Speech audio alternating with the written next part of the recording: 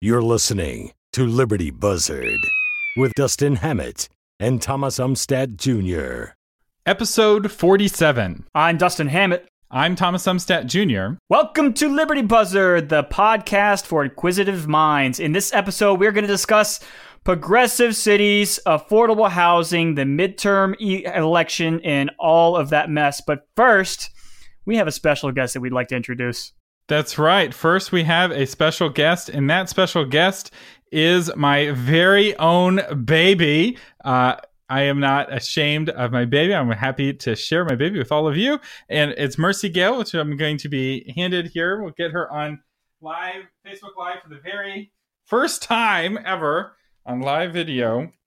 She's very excited, and she totally woke up for this. I don't know if you can see her here, but this is my daughter. She is almost she is 3 weeks old, almost 4 weeks old. 4 weeks old on Monday, which is very exciting. So anyway, you can say hi, Mercy. She might wake up a little bit, but she is what we call she has a milk coma right now. She has just had a very full dinner and is going to be falling asleep, I imagine. But anyway, this is my little baby girl. And anyway, now let's talk about affordable housing. You know, Thomas, I think this is the 21st century version of the annoying wallet pictures for parents. When you meet a stranger at the bus stop and they're like, hey, you want to see my kids? Not really, but I'm going to smile and say yes. My parents have been bragging about this is their first grandkid. They are loading up baby photos on their phones, and they are like every stranger they find, they'll flip through all of the photos on their phones. And so I'm afraid Liberty is getting to be a quite famous baby in the circles my parents go in. She's already a celebrity. Put the baby in front of everyone. We're getting some comments. So, just by the way, if you leave a comment, we'd love to put your comment up on the screen. We have the technology to do that. So, William, thank you for the comment saying she is so cute. As we talk about actual politics as we get into the episode, do feel free to chime in, and we will put your comment on screen. We might respond to it. You can be a part of the conversation. So, Dustin, tell us about why San Francisco's election is actually the most interesting election of the year, even though no one is talking about it. Oh, Thomas. So, obviously, the midterm elections happened. Unless you're living under a rock, I think you know about this. And there was a lot of this, a lot about that, about Democrats and Republicans and who won and who didn't win. But what was interesting to me, Thomas, especially since I don't live in Austin, I won't live in Austin, but you live in Austin, was this article that I read about San Francisco. This is from Reason.com. San Francisco just passed the largest tax increase in city history. And the byline is, anybody's guess if it's legal. Bum, bum, bum. So in San Francisco, we had Proposition C, which was overwhelmingly voted in favor by the residents of San Francisco. Let's go for the details here. Raise an estimated $300 million a year for housing, mental health treatment, and other services for the city's 7,500 homeless residents through a hike in the city's business gross receipts tax. That's gross receipts, folks. What does that mean if you're not in the business world? What that means is if you make $7 million, that means that your gross receipts are going to be taxed on that $7 million. Now, let's say that you made $7 million. Unfortunately, you spent $8 million. That means that your net receipts are actually negative $1 million. It doesn't matter, according to San Francisco. You're still going to pay taxes on $7 million. That's my example, of course. And the big thing to know here about this Proposition C for San Francisco is it's going to be paid primarily by, let's see, businesses that make, I think it was over 20 million or something like that. That's just kind of a guess. I can't find the exact number, but larger earning businesses. So it's going to be bore by a substantially small number of businesses out there, which, of course, us being business people, Thomas, and constitutionalists, we believe that is bad because taxes are bad for business and growth. The last thing I'll say, Thomas, before I turn it over to you is the thing about this that really stood out to me was that according to a GAO study, that's the Office of Government Accountability, a government subsidized affordable housing project in San Francisco area, I believe, cost $700,000 to build one unit. One unit. $700,000 to build. So I'm just doing the math in my head. So they're going to get like 5 units out of this with that $300 million bond. I mean, with all the other stuff that you got to spend it on too. But Thomas, I want to know about this because all of you fellow Austinites, guess what? You overwhelmingly also voted for Proposition A, which, let me get the dollar amount here, a $925 million bond package that the Austin City Council put together. Let's see, $100 million going toward buying land for affordable housing development, $94 million going toward housing that's specifically targeted to renters and providing housing for homeless, etc., etc., etc. Thomas, tell me what you think. Okay, there's so many problems. There's problems with every aspect of this. The only thing that's not broken about this is the hope, the desire of the San Francisco government to help the poor, and that I can applaud. The problem is that nothing about this is going to help the poor. So this is not the first time San Francisco has passed this kind of law where they're raising taxes to give money to homeless people. They do this all the time. And guess which is like the worst city in the country to try to be poor in? San Francisco. Because of the way they're raising the funds, they're raising taxes, which discourages people from running low profit businesses. So the kinds of businesses that are that employ poor people and sell things to poor people tend to be lower margin businesses, right? Because you have selling things at low products. Those are the businesses that get hammered the most. If you are selling Rolex watches and you have to pay a slightly higher percentage of your money, you've got such high margins that you can survive that. But if you're running a Dollar General, if you're running a convenience store that's trying to sell food in a poor part of town, not that there are poor parts of town in San Francisco anymore, but let's say you were trying to, suddenly you may have gone from profitable to unprofitable, and the people who had jobs now don't have jobs. And the way that they're collecting the money on the gross is just the worst, because it makes businesses, let's say that were breaking even. So your business was making $20 million and spending $20 million. It was creating all these jobs and helping all these people with the product or service they were making. Now they went from being a break-even business to a business losing money, which means they'll have to close or move away, both of which cause all of the people who had those jobs to lose their jobs, thus hurting the poor. So the way that they're raising the money is hurting the poor, but also the way to have affordable housing isn't through these government programs. The cities that do these government programs don't fix their affordable housing problem. If you want to see a city that has affordable housing, there's a great beacon, a city shining on a hill that is great for poor people and attractive to rich people, and it is the glorious city of Houston, Texas, a city that is loved by no one and yet adored by all of the people who live there. Here we go. I don't know why you live in Austin. I don't know why you haven't moved to Houston yet, Thomas. So the people who live in Houston love to hate on Houston, and people who don't live in Houston love to hate on Houston. But the people who actually live there don't want to leave, or they talk about it but never get around to doing it, because the quality of their life is higher in Houston than it can be in almost any other town. And that's it regardless of the amount of money that they make. Why? Because they have freedom. They have the freedom to do what they want with their house. If they want to build a house in their backyard and provide affordable housing for their kids, they have the freedom to do that. There's no zoning laws that keep them from doing that, at least from my understanding in most parts of Houston. Whereas San Francisco has some of the most restrictive zoning laws. Some of those laws are, I would say, makes sense, right? The laws that you can't use poor quality concrete because we're going to have a big earthquake and we don't want everyone in your building to die because you use cheap concrete. All right, I'll give you that. Some quality building standards make sense, but that is not the motivation. The motivation is people want their housing values to go up. It was fascinating to listen to the mayor's debate because they're like, oh, well, we want, to improve our housing values, right? If you're a homeowner, you want the value of your house to go up, but you also want affordable housing, which is code for housing values going down.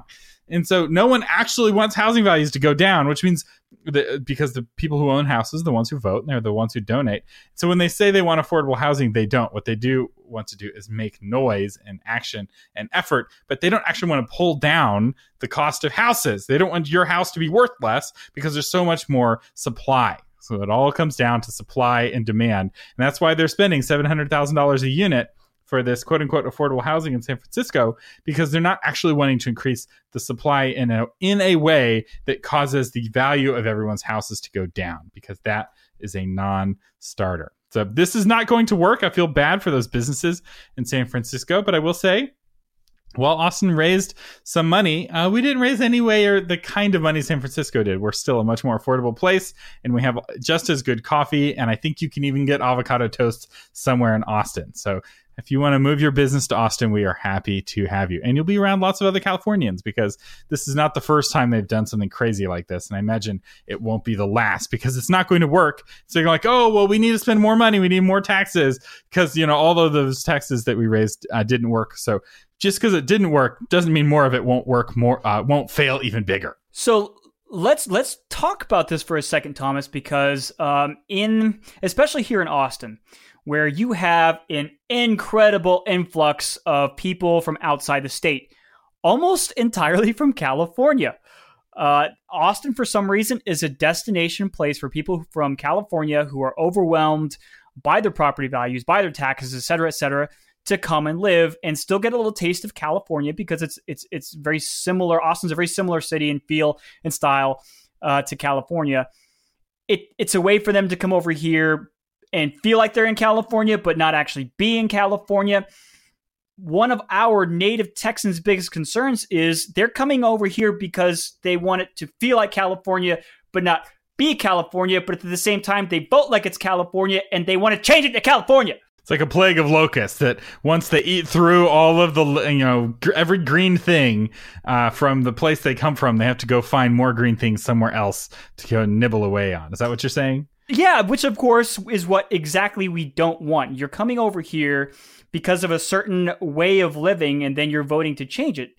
My case in point there, Thomas, I don't know if you looked at the election map, but the election map from this most recent election was shocking to me, and I'll tell you why. Williamson County, which for those of you who are listening from out of state and don't know anything about the Central Texas area, Austin belongs in Travis County.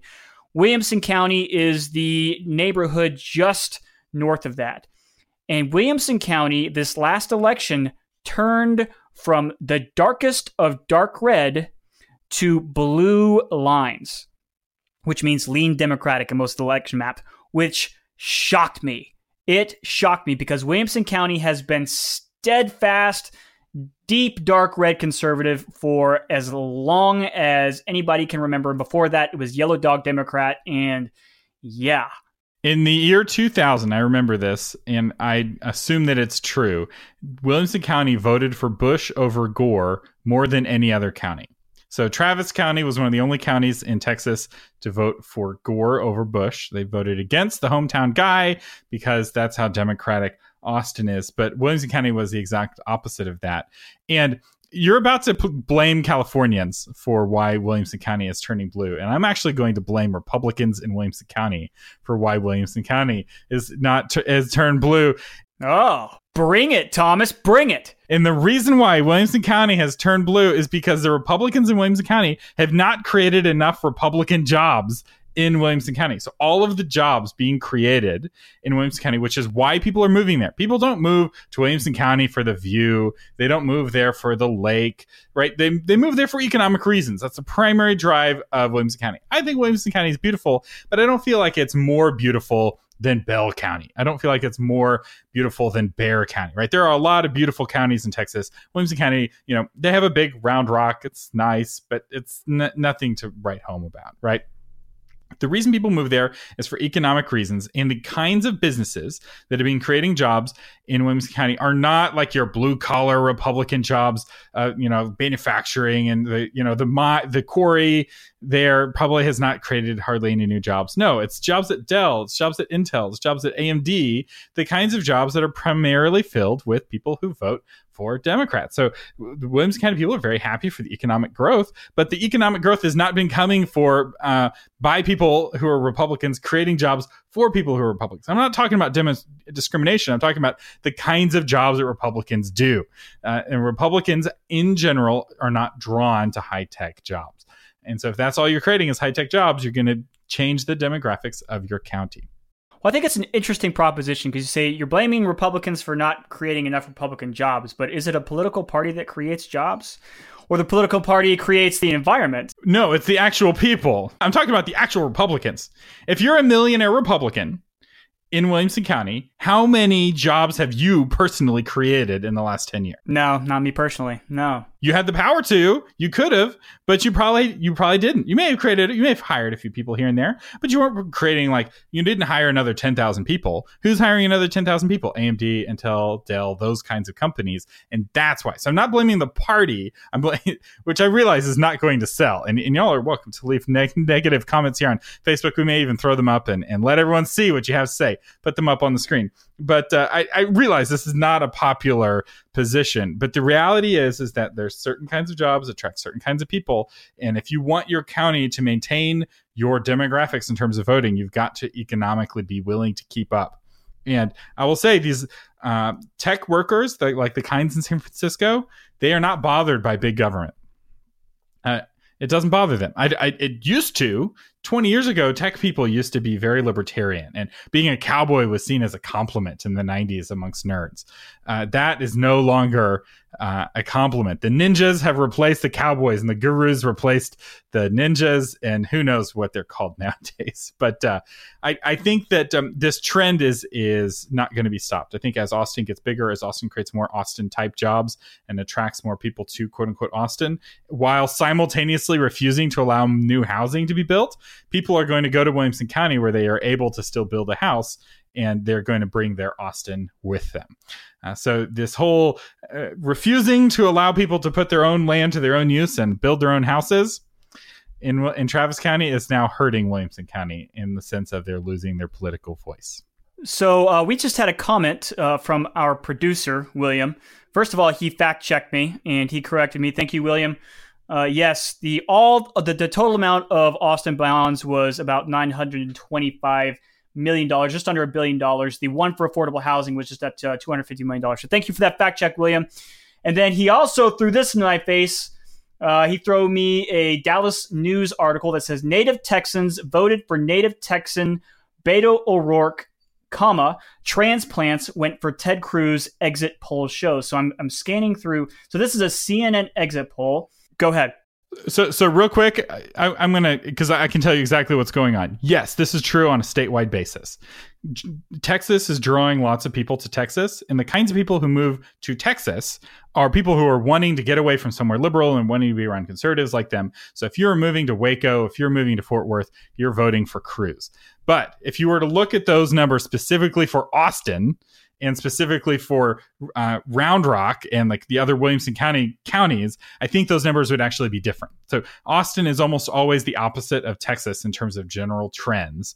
And the kind of person who's moving to Austin and not to Texas, and they'll often say it that way. Somebody from California is like, I'm moving to Austin. And they're like, Texas. They say it really quietly, almost like they're embarrassed of the fact that Austin just happens to be located in the Republic of Texas.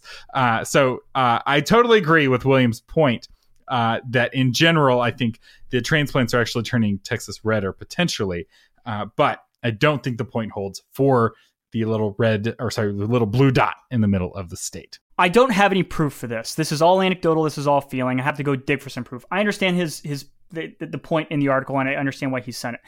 However, what I see, having been a resident of Williamson County for a majority of my life now, is we had a core group of people here in Williamson County that, people from Georgetown, where I live, we're all from Georgetown. And you kind of moved away from Georgetown, and then you kind of moved back. So it was a very small town feel.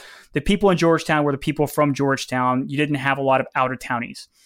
That's changed. The dynamic of our population has forever and will forever be changed as a result of several decisions over the past few decades. And there are more transplants here in Williamson County, and Austin's also pushed up. There's the borders of Austin have pushed past Williamson County, and Austin is now partially in Williamson County too, which has forever and will forever in the future alter the political landscape of Williamson County. So, we do like to bash on Californians, and I will say that the influx of Californians, and some of them are my friends, believe it or not, and some of them are dyed-in-the-wool Republicans. You're not a Californianist? You have some of your best friends are from California? Oh, I have some very good friends from California, and I don't hate them, but yes, it does get frustrating when we have, of course, we always cling to the way things were. We want it to stay that way, and I'm not dumb enough to know that things are always dynamic and things are always going to change. However, it's still frustrating because my political philosophy says you create the environment for business, a business-friendly environment, and they're going to come. You build it, they're going to come, right? And all of a sudden, not only do you build it and they come, but they build it and they come and they want to change things to the way they were, where they came from, which is not working out so great for them. So, maybe William, throw me some articles out there that proving me wrong. Please show me I'm wrong.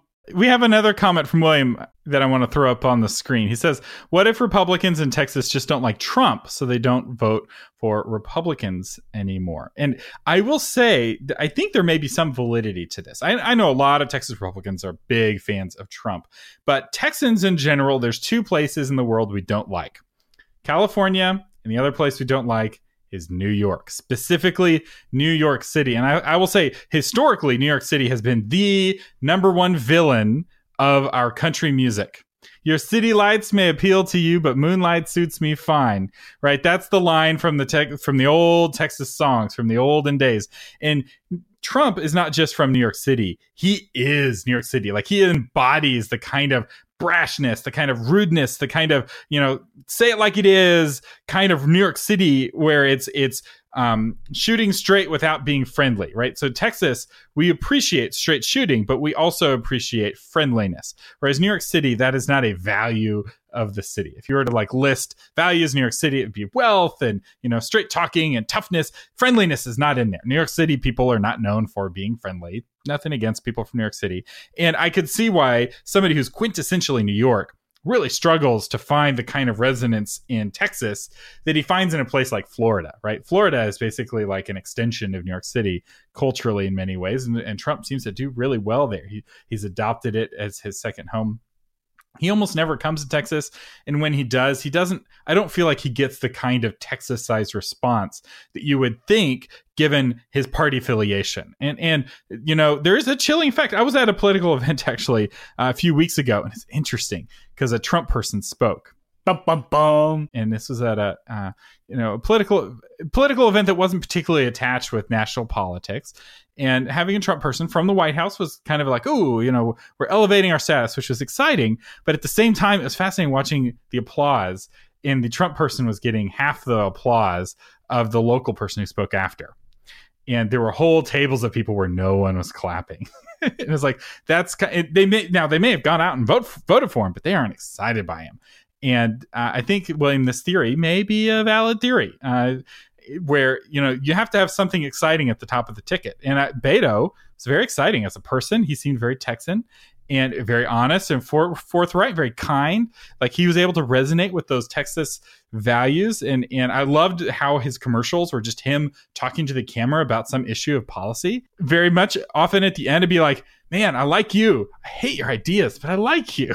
So, I get it. He's charismatic. He had many yard signs. He had, man, if yard signs could vote, Beto would have won. But yard signs don't vote. Yeah, I was just going to comment. I was just as you were talking, I was scrolling through this little survey here. First of all, I wanted to end with a question for you, Thomas. What do you think of these exit polls? Because obviously the whole idea of polling, which has been very scientific and somewhat accurate for a long time, took a shellacking in the 2016 election. And I'm wondering if the communication landscape in the United States of America is changing and if the pollsters have yet to catch up. Because I could tell watching the election results pour in on Tuesday night that they were still very tentative in their willingness to call an election. They're still very tentative. And I'm looking at this polling here, and what I see is 2,431 respondents. And I'm guessing the pollsters out there, the statisticians say that's a pretty good sample size and that's a representative sample size. But I guess my question is that sample size, how are they getting these people? And I'm going to have to dig down into this. How are they getting these people? Are they calling them up? Who are they talking to? So how long have you lived in Texas? You know, the point that William brought up. O'Rourke, 51% were born in Texas, or 58% of the people born in Texas, 51% of them voted for O'Rourke, 48% of them voted for Cruz. But how many of those 2,431 respondents were in the rural counties? Because that was where Cruz really came alive. Because if you were watching the elections live, Beto was ahead almost the entire night until those rural counties where the true native Texans are, because people really don't move there. People move to Austin, people move to Dallas, people move to Houston, some people move to San Antonio. People don't move to San Saba County. People don't move to Amarillo. And when they started counting those counties, that is when Cruz overtook the race, and that's when he was called eventually. What do you think about all that? Yes, let me explain exit polls really quickly and explain what they're used for and what they shouldn't be used for. So in 2000, the big mistake was that exit polls were used to call an election. And I agree with Bush's fixer. I forget his name. Karl Rove.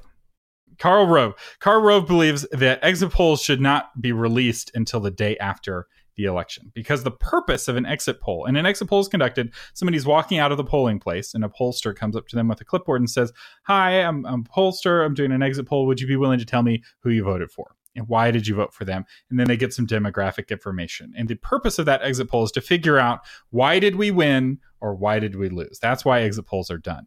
And when they're done to try to predict who wins the election, that's where you can get into trouble, especially for the one we just had.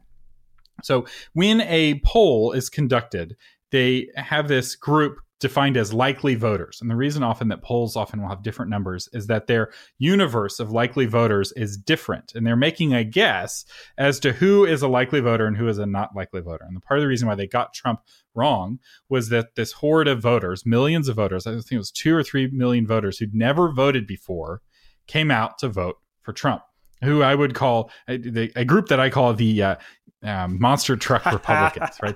The different kind of Republican, right? They watch a different kind of entertainment. They're just a different kind of person. And they came out and they voted for Trump in overwhelming droves. And if you have millions of people who've never voted before, who are not a part of your likely voter constellation, it's really easy to discount them when you survey them, because that's what you're supposed to do, right? Somebody who's not going to vote, you don't want them to count in the vote, because if you don't vote, you don't count.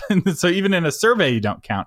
But what changed was he changed the universe a little bit. And I think that with this more recent midterm, we knew that we had millions more votes than we've had historically, right? This was a historic midterm. People participated in numbers they've never really participated before. It almost looked like a presidential election in terms of turnout than an actual midterm. And because of that, everyone was like, well, gosh, we usually use who voted last time to predict who voted this time. Obviously, there's all these millions of people who voted in this midterm who maybe have never voted in a midterm before. We're hesitant to use our early data to call this race. We want to see the numbers come in so that we don't look bad, because with this new world of social media, the criticism of the media for getting it wrong is so high.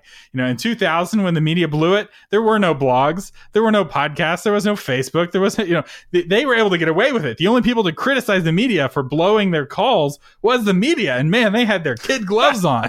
They were really easy on themselves. That they would never have gotten away with that in today's day and age. So I'm not against exit polling. I think it is really useful, especially to figure out, like what William was sharing. It's like, well, actually, people moving to Texas are pretty conservative. People who were born here maybe were more resonating with Beto, especially where the exit poll was conducted. And I think that is really key. If you're doing all of your exit polling in the cities, it's going to give you a very different picture than the exit polling that you would do in the rural areas. But the other nice thing about exit polling is that you're able to combine the data that you get word of mouth from people walking out of the polling place with the data from that polling place. So you can say, all right, we know exactly how many people voted in this particular precinct, and how many of them voted for Cruz and how many of them voted for Beto, and you're able to extrapolate and torture the numbers in useful ways that give you a better picture of the universe. Nothing like waterboarding some numbers for information. It's enhanced interrogation techniques of the numbers. As my dad often says, if you torture the numbers long enough, you can get them to confess to anything. Everybody's got their breaking point, Thomas. Everyone's got their breaking point. In general, average the polls is what I've been told. So don't take any one poll as gospel. Take all the polls and average them together. Very rarely are they all wrong together, but they were with Brexit and they were to a lesser degree with Trump. So they make judgment calls and they try to determine if someone's a likely voter or not. And that determination causes them to adjust the numbers. And if you dig into the poll, you'll actually see 5% of the people we talked to said they were voting for Beto, but we brought that number down because we didn't think all of those people were likely voters, and these other people who were likely voters, we adjusted the numbers. They often will explain that in the details of the poll, but no one ever reads that. They always just look at the margin of error and maybe even not even that. We want to know what you think, though. That's my explanation of exit polling and our coverage of the midterms. We may pick at the midterms a little bit more as the news dies a little bit more and becomes a little bit more buzzard friendly. We don't like to pick at the news while it's too fresh. We like to give a little bit of perspective. But we do appreciate you listening. I'm Thomas Umstattd Jr. I'm Dustin Hammett. And you've been listening to Liberty Buzzard. This episode of Liberty Buzzard is brought to you by Tom Umstattd CPA. Tom has over 35 years of experience helping people like you pay only their fair share in taxes. Don't let the IRS stress you out. Get Tom and his team on your team at taxmantom.com.